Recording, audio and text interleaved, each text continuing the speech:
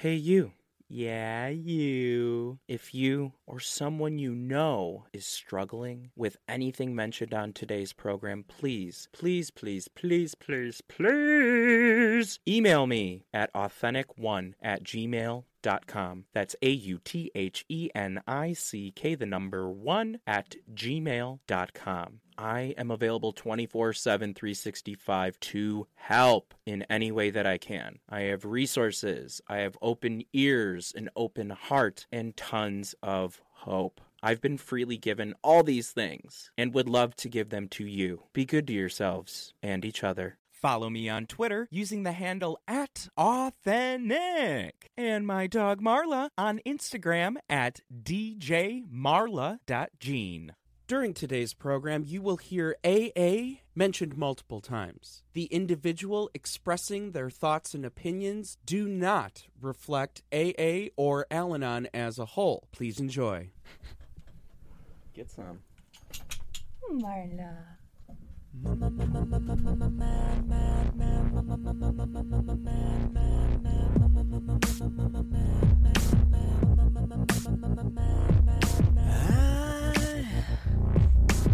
I can't get these memories out of my mind, and some kind of madness has started to evolve. Welcome to the show. Welcome to the show. My name is Nicholas Thomas Fitzsimmons Vandenhavel, but most people just call me Nick. And with me, as always, is my dog Marla. Nana! Come here, baby! Say hello to all of the listeners! Everybody hurts. Everybody hurts sometimes. All right, that's enough, Marla. Go back to licking R, E's, and M's. Anyway, welcome to the show. This is Authentic, where we get authentic. Yeah. Here on Authentic, where we get authentic, we talk about all things recovery. Well, what do I mean by that, all things recovery? Well, what I mean by that is if you are still living and breathing on this earth, yes, you are in recovery from something. As for myself, I am in recovery from alcoholism. I am an alcoholic. I am also a drug addict. I also have an eating disorder. I have bipolar disorder. I'm a compulsive gambler. Really? The list could go on and on and on and on and on. Lucky for you, today's show is not about me. It is about two people. First is my guest, Alex, who is here to share her experience, strength, and hope. Second is the one person that Alex is going to help by giving her testimony tonight. Because if we help one person on today's show, then we've done our job. We want you to know that you are not alone. We are going to pick up right where we left off at the end of episode 1. Alex is going to continue her story and share her strength and her hope as it pertains to her recovery from an eating disorder, the loss of a parent, and her chemical dependency. Please enjoy. Welcome back. You are listening to Authentic. I'm Nick. And with me is Alex. She's still here. We didn't scare her away. Yay! Really, I think she just came back for the second segment because Marla's here. That's the only reason anybody hangs out with me is because I have a really cute dog. That's not true, Nick. Okay, Nick. Positive affirmations. You're good enough. You're smart enough. And doggone it, people like you. Thanks, Nick. Sorry you had to see that, Alex, but that's how I get back in the zone. Speaking of getting back in the zone, let's talk about help. At the end of the last segment, we were talking about how on July 5th, 2016, you decided to ask for some help. Now, that was pertaining to your alcoholism and your drug addiction. I do, however, want to revisit your eating disorder. You disclosed to me before we started tonight's program, and it was very off the cuff. It almost killed me, and that was pretty much all you said. How did your eating disorder almost kill you? It kind of came into play when I was in that time of trying to get sober, and then like I'd go into meetings and I'd go out and then I'd go back in. It was like in my head, like I couldn't drink anymore. And then that's when those thoughts kind of came back to me about me not being, I guess, good enough or pretty enough. I'm not really sure exactly what triggered in my brain or what had happened. I kind of just stopped eating. Totally. Completely. Yeah. And I also, because of the stomach surgery that I had before, I throw up very easily and things irritate my stomach. So I also experienced bulimia. There was a couple months on end where I didn't eat and I just throw up all the time. And I'd, do that to myself. So it was a mixture of anorexia nervosa and bulimia nervosa. Yes. The anorexia, you are just completely abstaining from food, just not eating, starving yourself in that respect. And then with bulimia, you were binging and purging, or were you just, was it, in the eating disorder community, we call it, was it a subjective binge or an objective binge? A subjective binge, of course, as we all know. No, we don't all know. That's why I'm about to fucking explain it. A subjective binge is when our brain is telling us that we just had a binge, even though the amount of food that we consumed is not quote-unquote binge-worthy, or the amount of food that would be considered a binge. Objective binge is when the amount of food is actually a binge. What sort of binges were you engaging in? Both? No. I was not like a binger where I could sit and eat a bunch, because when you don't eat for a long time, your stomach gets very, very small. And my stomach was already very, very small because that's what that surgery had done to me. What would happen is my body would get to a point where I had to put some sort of nutrition into it, I guess, because I would be very shaky and sweaty and experiencing hypoglycemia, like low blood sugar, just because I hadn't eaten in so long. I remember actually having a discussion with my roommate because I couldn't sleep either because I was so hungry, but my brain had stopped registering hunger as hunger. It just didn't do that anymore. And he'd be like you need to have something that has like fat in it or something like that, because you can't function unless you have some sort of food in your body. So I'd make like half a peanut butter sandwich, and then in my head that would be too much, so I'd throw it up right away. But so a subjective binge in that case. Yes. How long would you go without eating? I could go for weeks. Weeks. Yep. I would sip coffee, lattes, because they had milk and sugar in them. And that was enough. In your head, that was nourishment. Yes, that was nourishment. And some fruit gushers sometimes. And too much is half of a peanut butter sandwich. Yes. At what point did that become life-threatening? I was so sick. Like hypoglycemia. My brain kind of stopped working and everything got very fuzzy.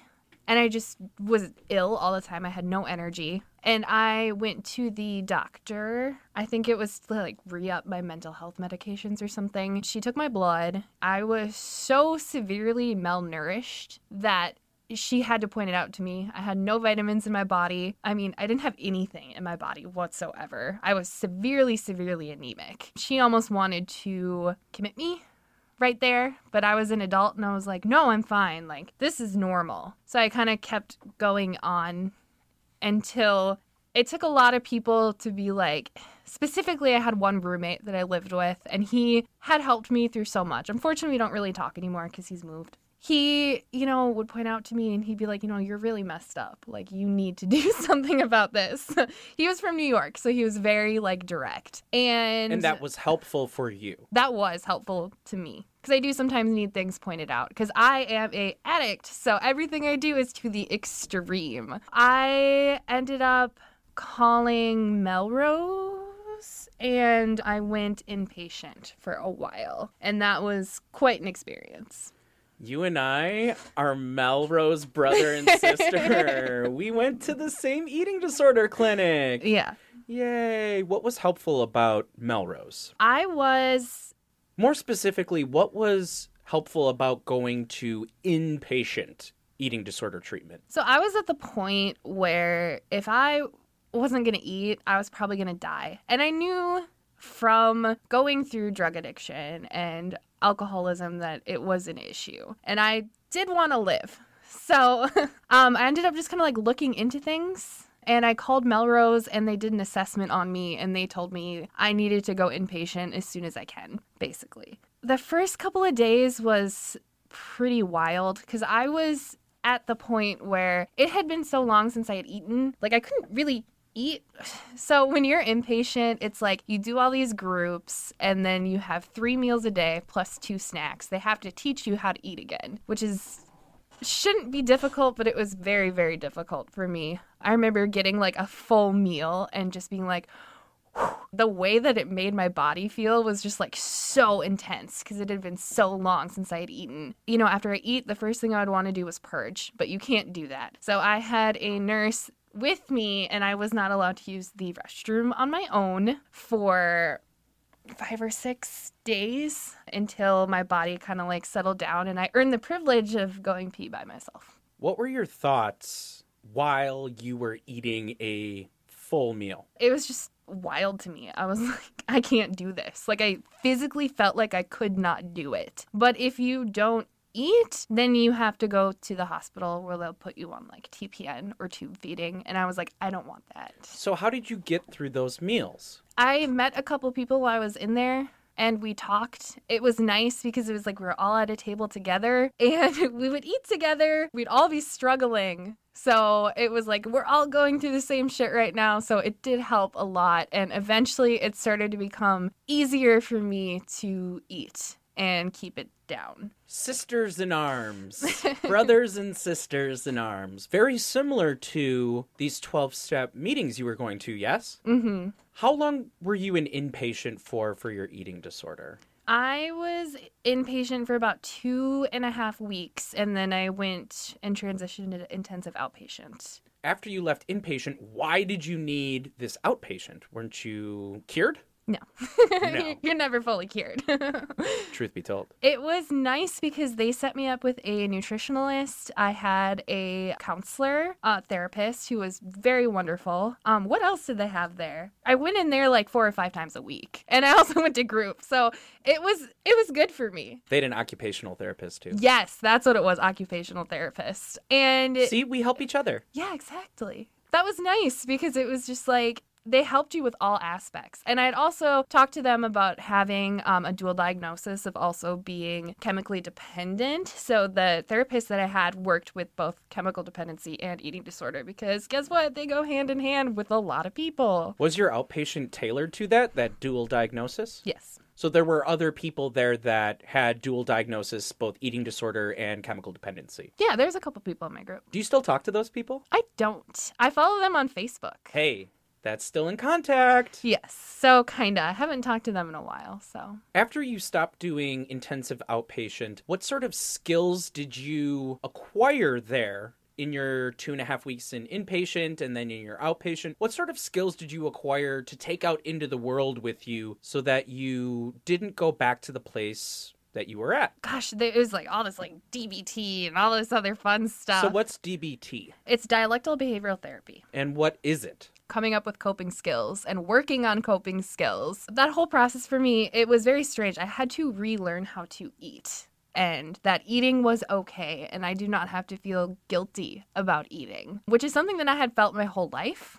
Like, they had to teach me how to grocery shop, you know what I mean? And like, did you guys go grocery shopping together? We did while we were we went grocery shopping in inpatient. Just like being in recovery from chemical dependency, I had to relearn how to live. Mm-hmm. And that's basic shit. Yeah. Like going grocery shopping and making a list and not going down certain aisles and distress tolerance. I have these urges. I want to do this thing. I have these skills that I've acquired from DBT through these groups that I've gone to in therapy, this all-encompassing thing that gives me the skills I need to be an adult and to cope, to cope with my illness. Not to cure, but to cope.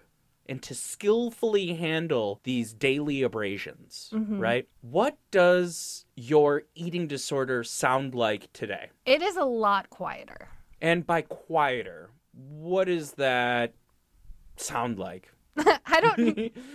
What, It's so hard to describe. It is difficult to describe. That's the main reason why I'm asking the question. How does your eating disorder talk to you? Does it talk to you in your own voice? Does it talk to you in somebody else's voice? It's definitely my own voice. Okay. And is it just this self-deprecation, like you're too fat, you don't look good in this? What does it sound like? Yes, it sounds like that. It also tells me which foods are right and which foods are wrong, which I'm sure you understand because you have ideas in your head. It's like you can't eat this, but you can eat this. You can eat a certain amount of that, but not of this. I have not engaged in my eating disorder tendencies probably for 6 months. I just haven't done any of that. That is actually described as symptom use, being symptom-free. Yes. These symptoms of an eating disorder look like binging and purging, look like restricting or not eating, not making decisions based on what your eating disorder is telling you, making decisions based on what your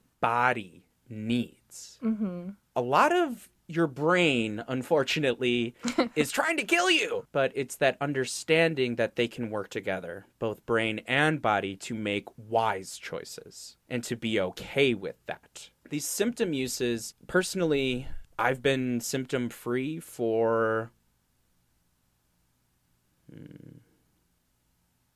3 days. That's the sneaky thing about eating disorders, is that nobody can really tell.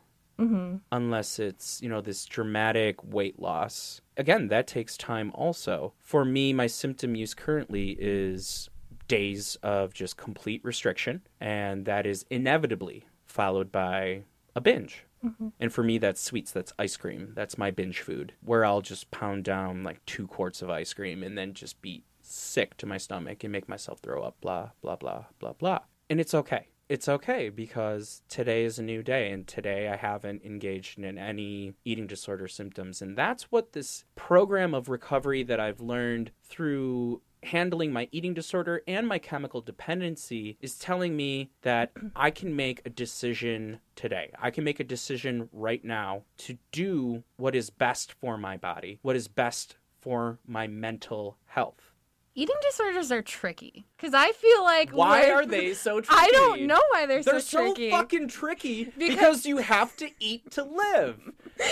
It's real easy with chemicals. It's complete abstinence. It's real simple. Just don't drink or just don't do drugs. Obviously, it's more difficult than that, but it's black and white. Just don't drink. But with food, you can't just not eat. Yeah. It has to be embracing a lifestyle, and that's hard. Yeah. It's really hard. And it's a lifelong battle. I mean, there are still days when I eat too much and I'm like walking to the bathroom to go throw up and I don't even notice it. And I'm like, oh, wait, no, we're not doing that anymore, Alex. We're done with that. It's hard. The last time my symptom use got very bad, a bunch of people at work started doing keto. And so I was like, I'm going to try to be keto too. Like, I want to be like everyone else. So I started doing keto, and I was keto for like 2 days, and then I just stopped eating. And then I started throwing up again. And I was like, whoa, wait, this is not keto. This is not healthy. I don't know what I'm doing. So then I had to like rein myself back in again. Well, and it's because of that work that you've done, these skills that you've acquired, this retraining of your brain and body that allowed you to recognize that you were going back into these old habits, these symptoms that want to kill you. Mm-hmm. And that's really what it is at its bare bones. My eating disorder wants me to weigh 0. My eating disorder wants to kill me. I want to tell you that I am so proud of you for being 6 months symptom-free. Thank you. It's a big deal. Yeah. Super proud of you. I wish you one more day. Just the day. Just the day. Fucking assholes. I just want a year. Just give me a year right now because I'm an addict. Let's shift gears. You spoke earlier about your dad on that trip just before you got sober, that your dad was also an alcoholic and a drug addict. We never really touched on that. And I would like to discuss what that looked like and how that affected you. What was your dad engaging in? My dad, up until I was 17, was a completely normal drinker. He didn't have any issues whatsoever. Never saw him drunk. once in my life. Like, he'd crack open a beer with the boys in the garage or whatever the fuck they did. But, yeah, he was a normal drinker. He'd never be drunk. My mom was the one that was always drunk. And he always took care of everything. But then my dad actually got surgery, the same surgery that I did. And he also became hooked on pain medication very quickly. He turned into a potato, basically. He was not my dad anymore. And he was a doctor shopper. He would go get all of these pain medications. He also had, this still blows my mind to this day, but he had a doctor prescribe him Oxycontin for restless leg syndrome. It was very obviously an issue, and they still prescribing it. That was interesting, but eventually the doctors did catch on to the fact that he was a drug addict. At that point, they would no longer prescribe him his pain medication. So he started to drink, and he also took off to the races, and he drank until he died.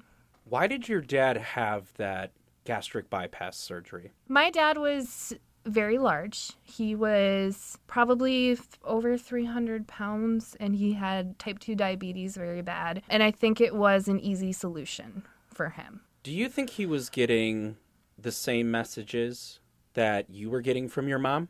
I think it's possible. I don't remember it being that way, but it could have been something that they talked about in private. Your dad's drinking skyrocketed after he could no longer use his drug of choice, which was also your drug of choice. Interesting. Mm-hmm. Not interesting. It's just is. It just is. Yeah. Like father, like daughter.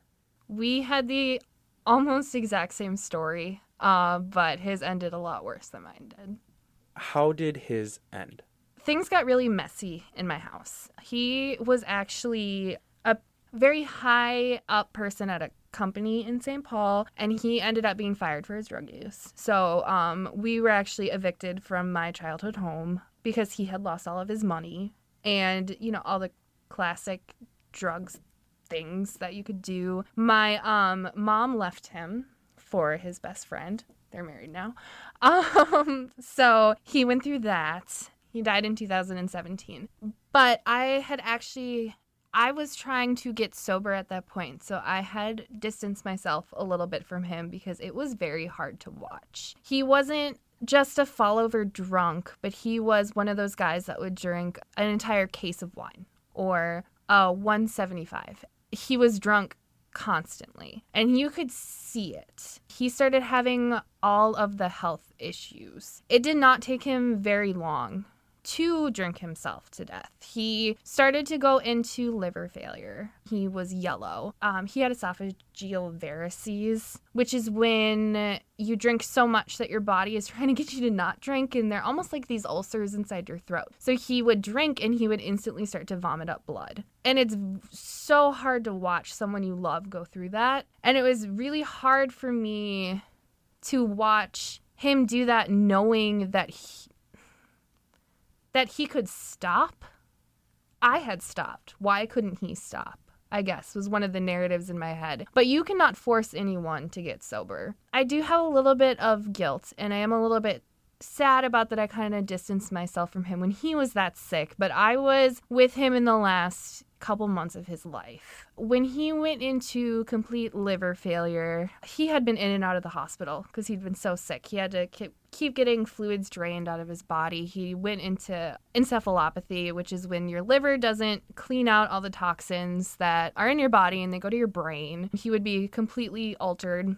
My sister was actually living with him at the time, so he would end up in the hospital a lot. And the last time he was in the hospital, he was so sick that he was in complete liver failure, and you cannot get a liver transplant unless you're a year clean. And he was not going to live another year. So we had to make the decision as a family to transition him to hospice care. He was on hospice probably 2 months, and then he passed away. What was his reaction to the transfer to hospice care? It was strange. He knew he had an issue, but he had given up. So he knew he was going to die. He did not try anymore. He was just done. He gave up at that point. So when he went to hospice, For the first month of him being in hospice, he was like mentally there, kinda, and you could talk to him. The second month he was on hospice, he wasn't, but he knew it's not that he wanted to die, he was just ready to die at that point. And he was still a young guy. So, I mean, that was a very difficult thing to come to grips with because it was so fast for us. How old was he when he died? He was 56. And when did he start drinking seriously? 52. 4 years. 4 years. It took him 4 years to drink himself to death. The amount of time that you've been sober now. Yep. In 4 years, he was dead. Yep. Cunning, baffling, powerful. What would you like to say to your dad right now? I don't know.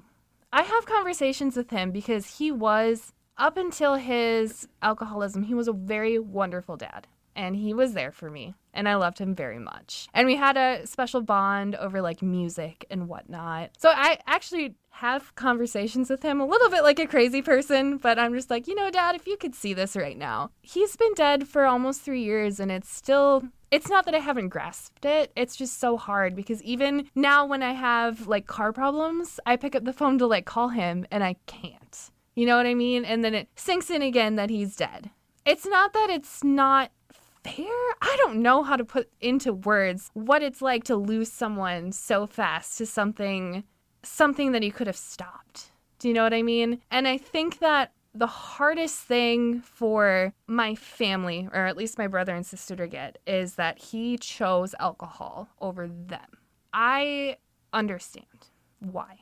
He chose drinking over us. There was multiple occasions where he could have gotten help, but he chose not to. I mean, we had interventions for him. I mean, I maybe went to one, but it's like I knew that unless he wanted to get sober for himself, there was no way that he was going to get sober. He just never did. So, why is it, do you think, that you got sober, but he couldn't? I don't know. I don't think there's a real reason that I'm here and he's not. It's cunning, baffling, and powerful. There's no specific reason why I'm sober. I chose life.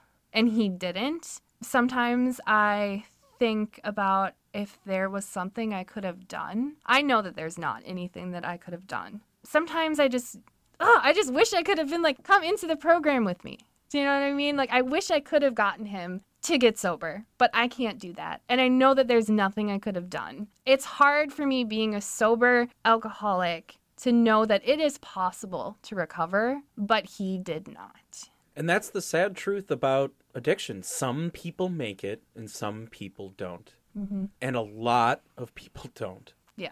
A lot of people don't. And that's part of why I'm doing this show. I want one person to get it. Just one. Because that's one less statistic. I'm glad you're here.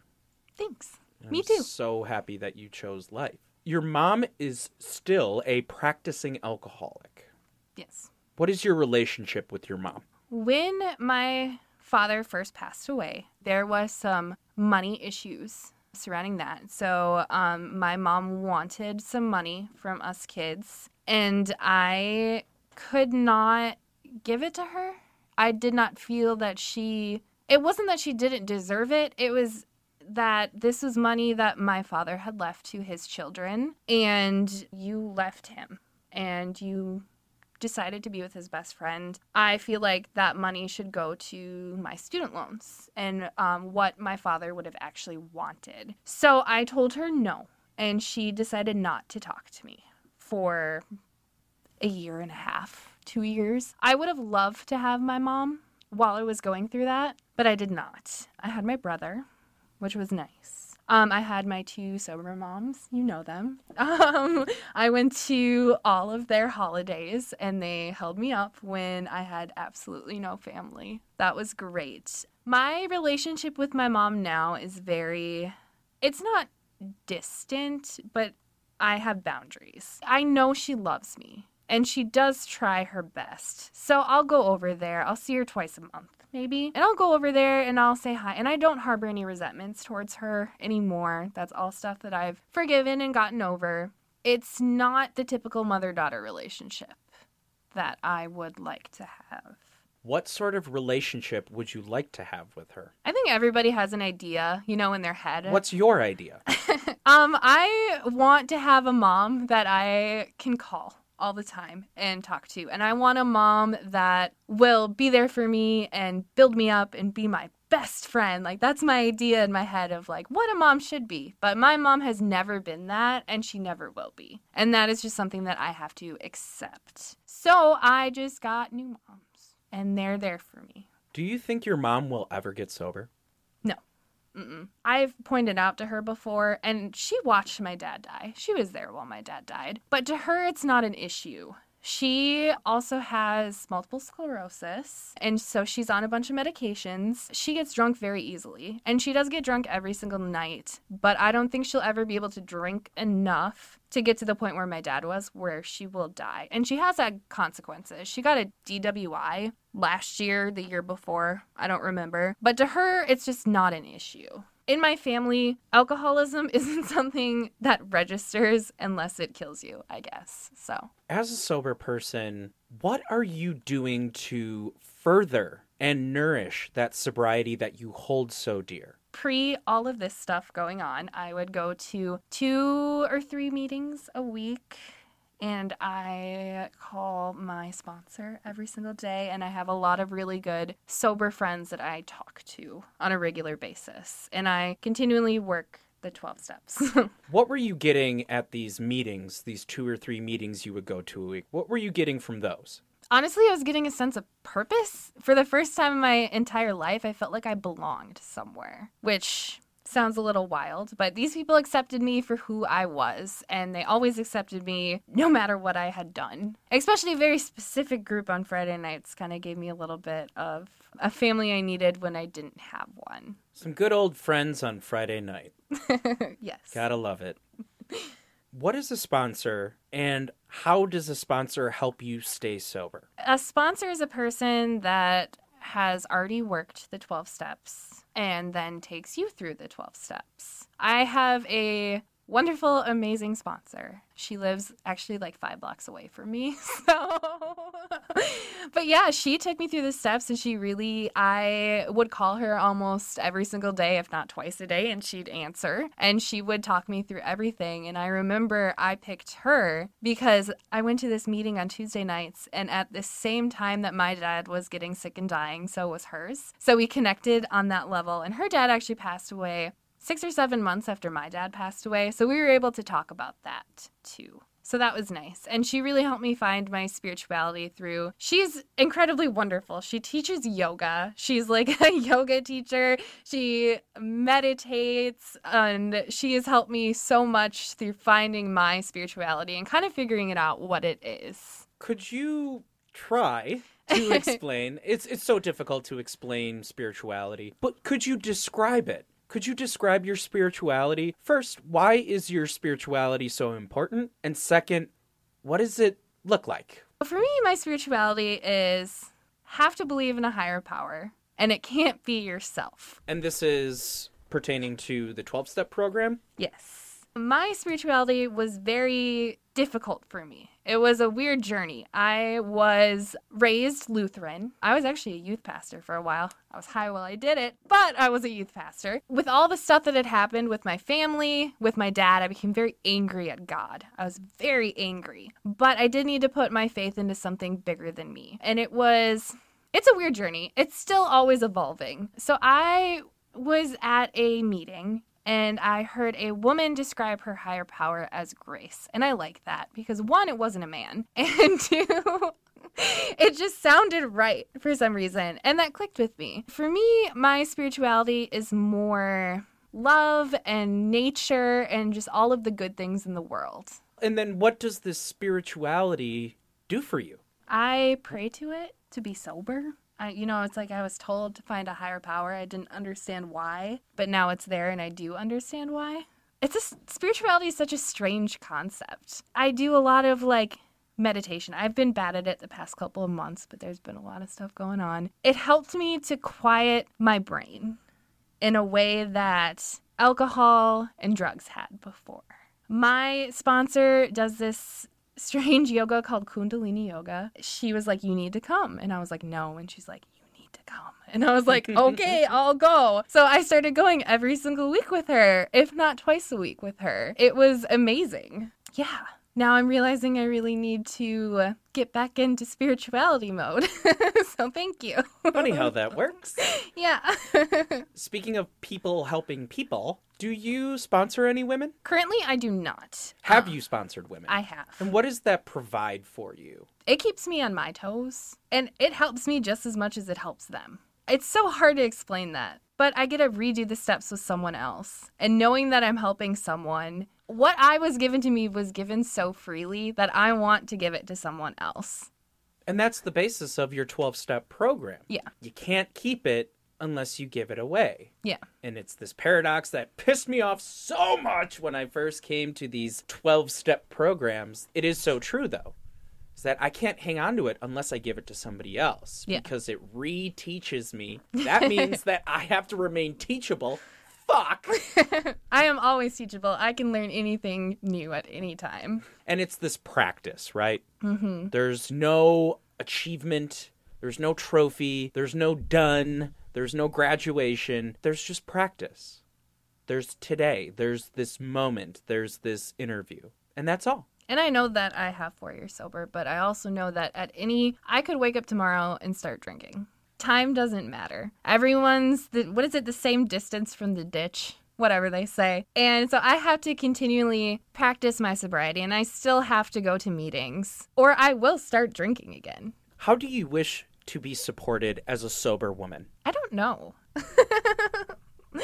What do you look for in relationships? In relationships? Romantic, platonic, what qualities are you looking for in other people to support you, to lift you up, to reciprocate what you want to give? I guess I just look for people that are genuine, and I look for people that are positive. And I do have like normie friends and stuff, but Normie friends? people who do drink aren't in the program. People who don't drink alcoholically. Yes. And I would like to say that the only person that can diagnose you an alcoholic or an addict is you. Yes. No doctor, no therapist, no mom, no dad, no friend, no sister, no brother. No one can diagnose you an alcoholic or an addict but you.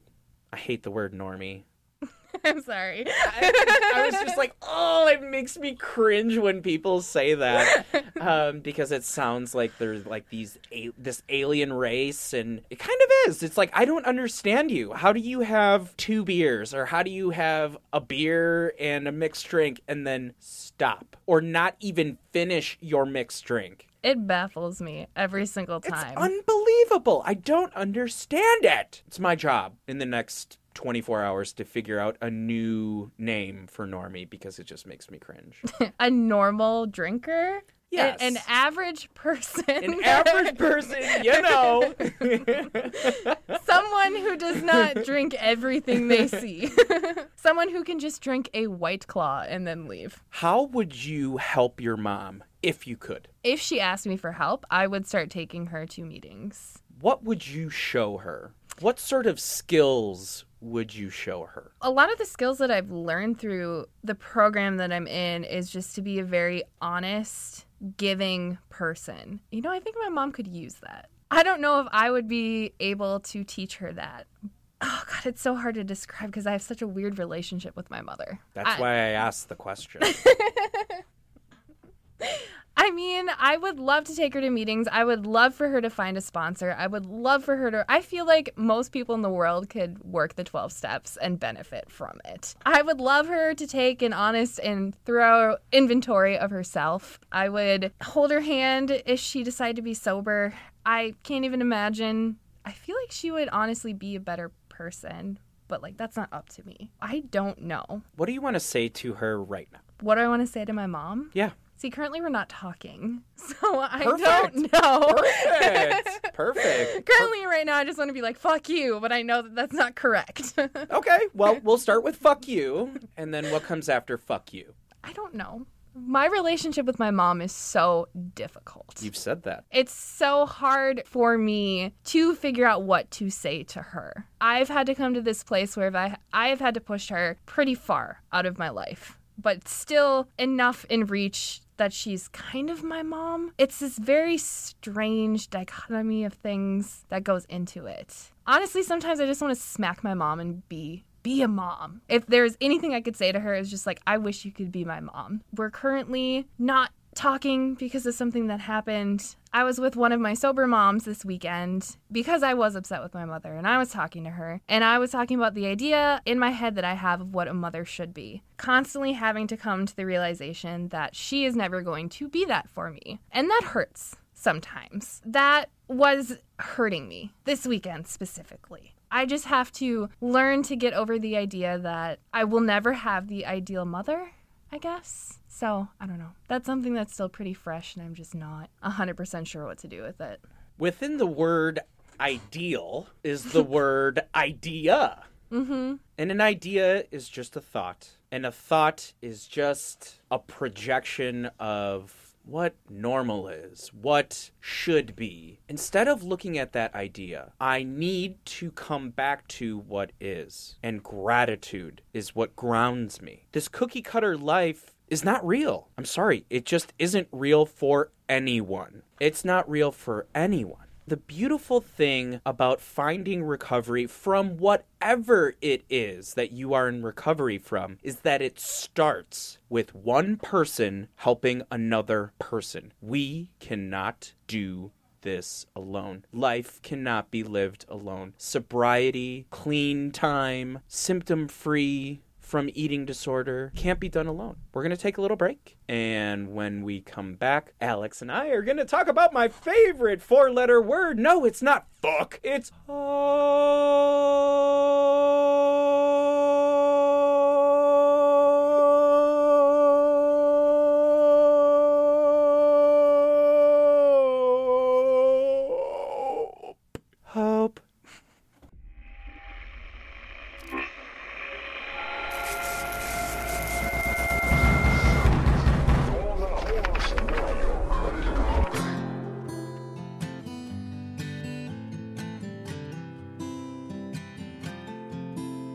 Pushing past the limit, tripping on hallucinogenics.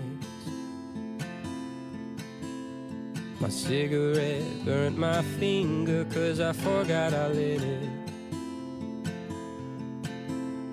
Ripping with my sinners 'cause fuck it, man, I ain't no beginner. And then I crawled back to the life that I said I wouldn't live in. 'Cause I just couldn't open up, I'm always shifting. Go find yourself a man who's strong and tall and Christian. Pushing past the limit, tripping on hallucinogenics. My cigarette burned my finger 'cause I forgot I lit it. Drunken in Seattle, two more sands without a paddle. I don't remember your face or your hair or your name or your smile. 'Cause I just couldn't open up, I'm always shifting. Go find yourself a man who's strong and tall and Christian. Pushing past the limit, tripping on hallucinogenics. And then I crawl back to the life that I said I wouldn't live in. 'Cause I carried on like the wayward sun. Welcome back one last time to Authentic. Welcome back. We have cracked our knuckles. We have cracked our necks. We have done a little stretch and we're back. We're back for some hope. Alex, 4 years of sobriety is amazing. 4 years of sobriety is a miracle. Mm-hmm. being in recovery from an eating disorder, symptom-free for 6 months. It's beautiful. I am so proud of you. Yeah. Let's touch hearts. Yeah, I'm going to feel my heart. You go ahead and feel your heart. Heart feeling. Thank you. You're welcome. So many people go down the road of addiction and don't come out the other side in sobriety. Your father being one of them. Why aren't you one of those statistics? I don't know. It still baffles my mind that I am sitting here and I am alive. And it's just wild to me. The only thing that... It's just a miracle at this point. I grapple with the fact that there are so many times I could have not been here, but I am here. I don't know why there are people that don't make it. I just know that I chose to live and I continue with the program and I take it one day at a time, and that's the only thing that I can do at this point. Choosing to live. What does that look like for you today? Choosing to live? Mm-hmm. I just choose to be the happiest me that I can be. I choose to not drink. I choose to not engage in my eating disorder. I choose to wake up and be sober and to live the life that I have somehow been able to build for myself. Still baffles me. What would you like to say to a young girl whose mother is telling her that she's too fat, or that she doesn't look pretty enough, or that she needs to be a size smaller, or that she needs to wear makeup? That they can go fuck themselves and you're beautiful for who you are. Just be you. What do you want to say to the man that can stop in time but doesn't want to stop in time? There is hope. You can stop drinking. I can do it. You can probably do it. What does hope feel like to you? Hope is so refreshing. Hope is knowing that there is a tomorrow, even when you don't think there will be. Hope is just goodness. What do you want to say to a person that has tasted the sweetness of sobriety and has relapsed? Just come back. Why? Because you can do this. No one's going to judge you. Well, I just got fucked up. Obviously, people are going to be disappointed in me. They are going to be like, well, he's a lost cause. Fuck him. No one's a lost cause. No one's a lost cause. Just keep coming back as long as you want to be sober. How do you continue to support your emotional health? Do you continue to see any sort of therapist? Any professional help of that nature? Currently do not. I should be. Don't should on yourself. I want to. I want to be seeing a therapist right now to deal with everything that's going on. I've always been kind of a person that doesn't share. Through sobriety, I have learned to just be an open book. And now I talk to people. And that's huge for my mental health. If I'm having a shitty day, I will tell someone that I'm having a shitty day. And I will try to do something about it. How do you explain your addiction to someone that is not an addict? What is that like? Gosh, that's so hard. That's what she said.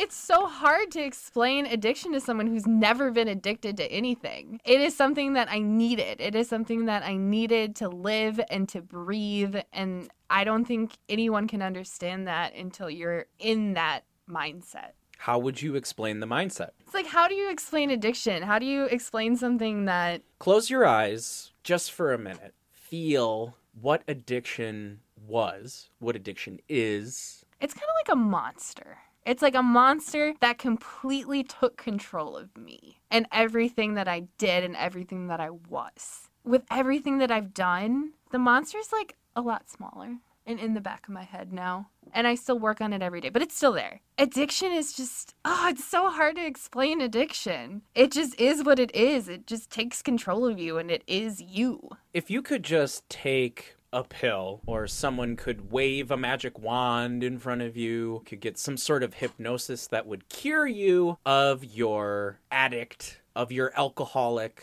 of your eating disordered living. If somebody could just wave a wand and cure you of it all, would you do it? No, I would not. Why? Because everything that I have been through and everything that I have done has turned me into the person that I am today. And what kind of person are you today?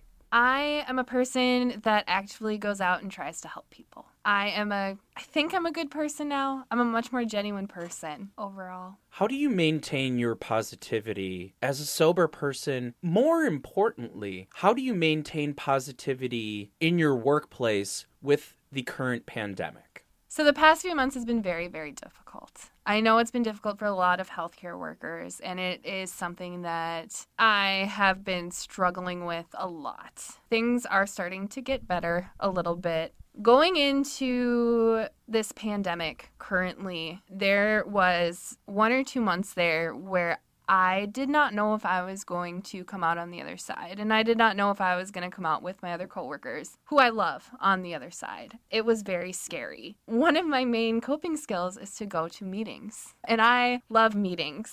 So I was going through this COVID situation. I was going through all of this at work, and I didn't have my main coping skill, which was very difficult. I was very depressed for probably about a month or two, and I'm sure that there are other healthcare workers out there that experience the same exact thing that I did too, because it was scary. It still is very scary. We don't know what this thing is. I am part of a program that teaches me that I can only take things one day at a time, and I'm used to fighting invisible monsters constantly. I feel like going into this as an alcoholic and an addict has really helped me. COVID is scary, and I deal with it every single day. The only thing I can do is know that I'm okay here right now. I can only hope that eventually this will slow down and eventually things will get better. And eventually I'll be able to go to a meeting again. These 12-step meetings that you go to currently, most are not meeting in person. What is it about meeting in person versus the other avenues that have been explored, such as Zoom? What is it about live meetings with other human beings that is just so much different than seeing a face on a computer? Hugs. Hugs. I miss hugs so much.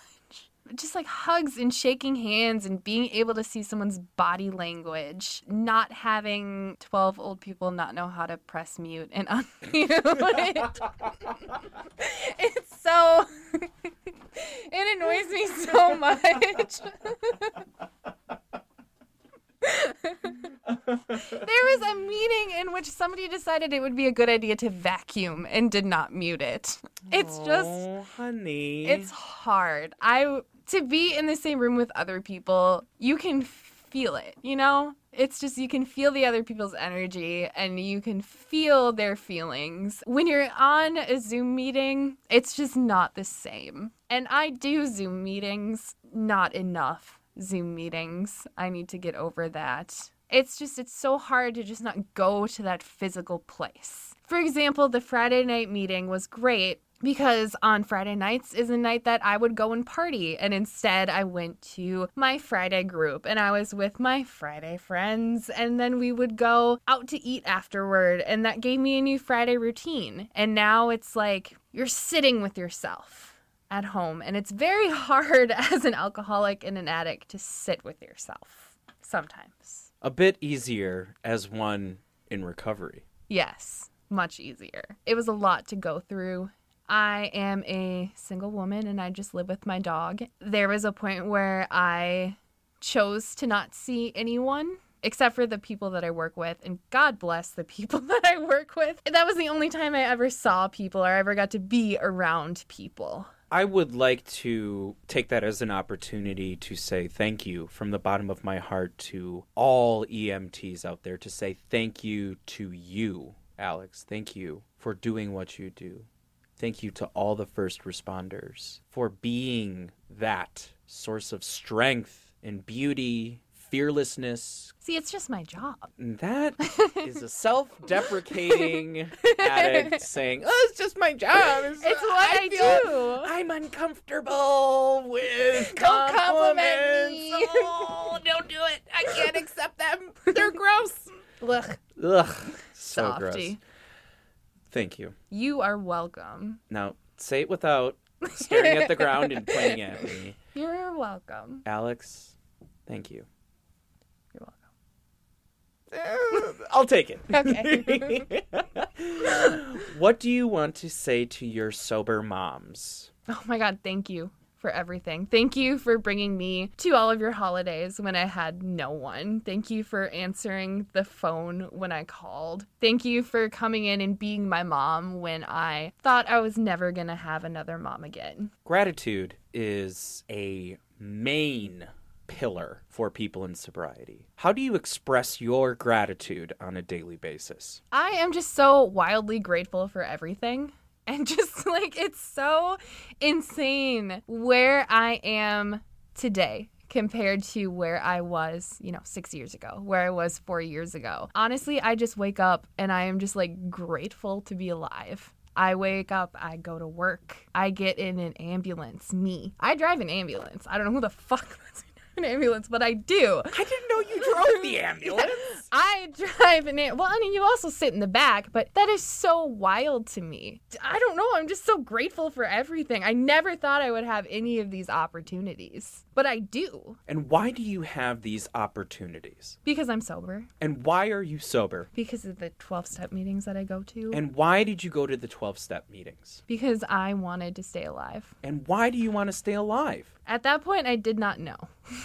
I wanted to stay alive because I feel like I have something to give to this world. Well, you most certainly have given something to this world during this interview tonight. So thank you, Alex. Mm-hmm. Alex, what do you want your legacy as a human being to be? I just want to be known as someone that was there for people. That's really it. I just want to help people. I love the simple answers that I get while doing these interviews. In one sentence, I just want to help people. That's all that needs to be said, because it comes back to this idea that you are not alone. We can do this. We can stay sober. We can stay clean. We can be symptom-free from our eating disorder. You have to want help, and the good news is that you can't do it alone. Alex, thank you so much for sharing your experience, strength, and hope with me and with all the millions of people that are going to listen to this. Hopefully, fingers crossed, I want to reach the millions.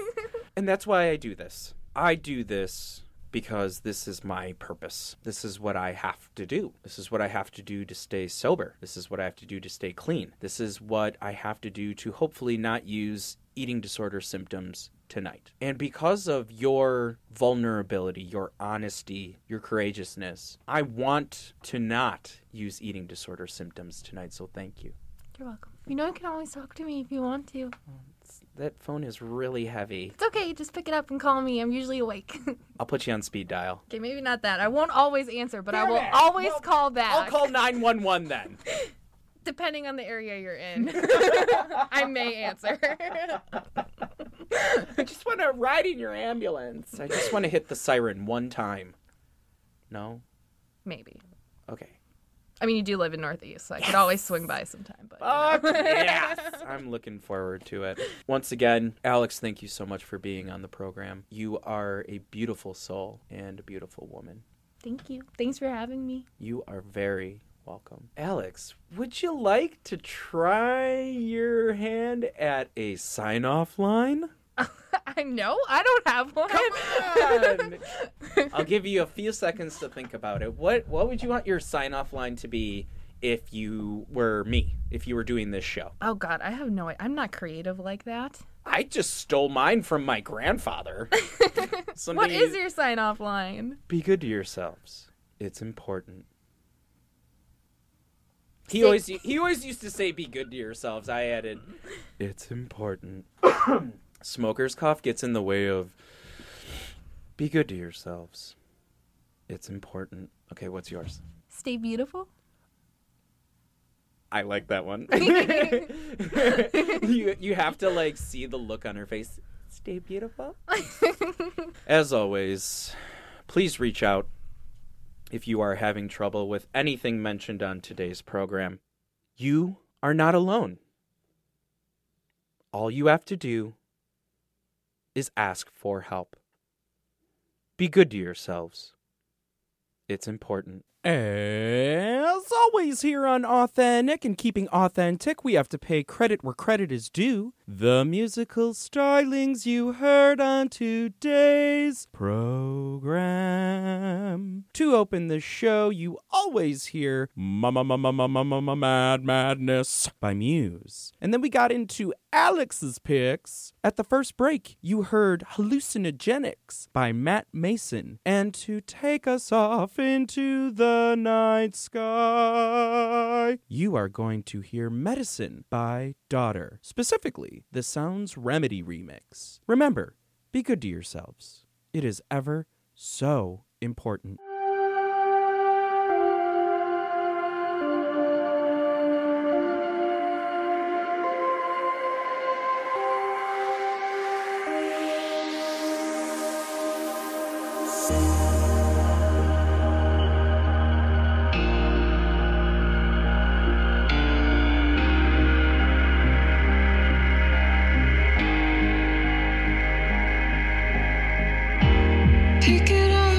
Pick it all up, and start again.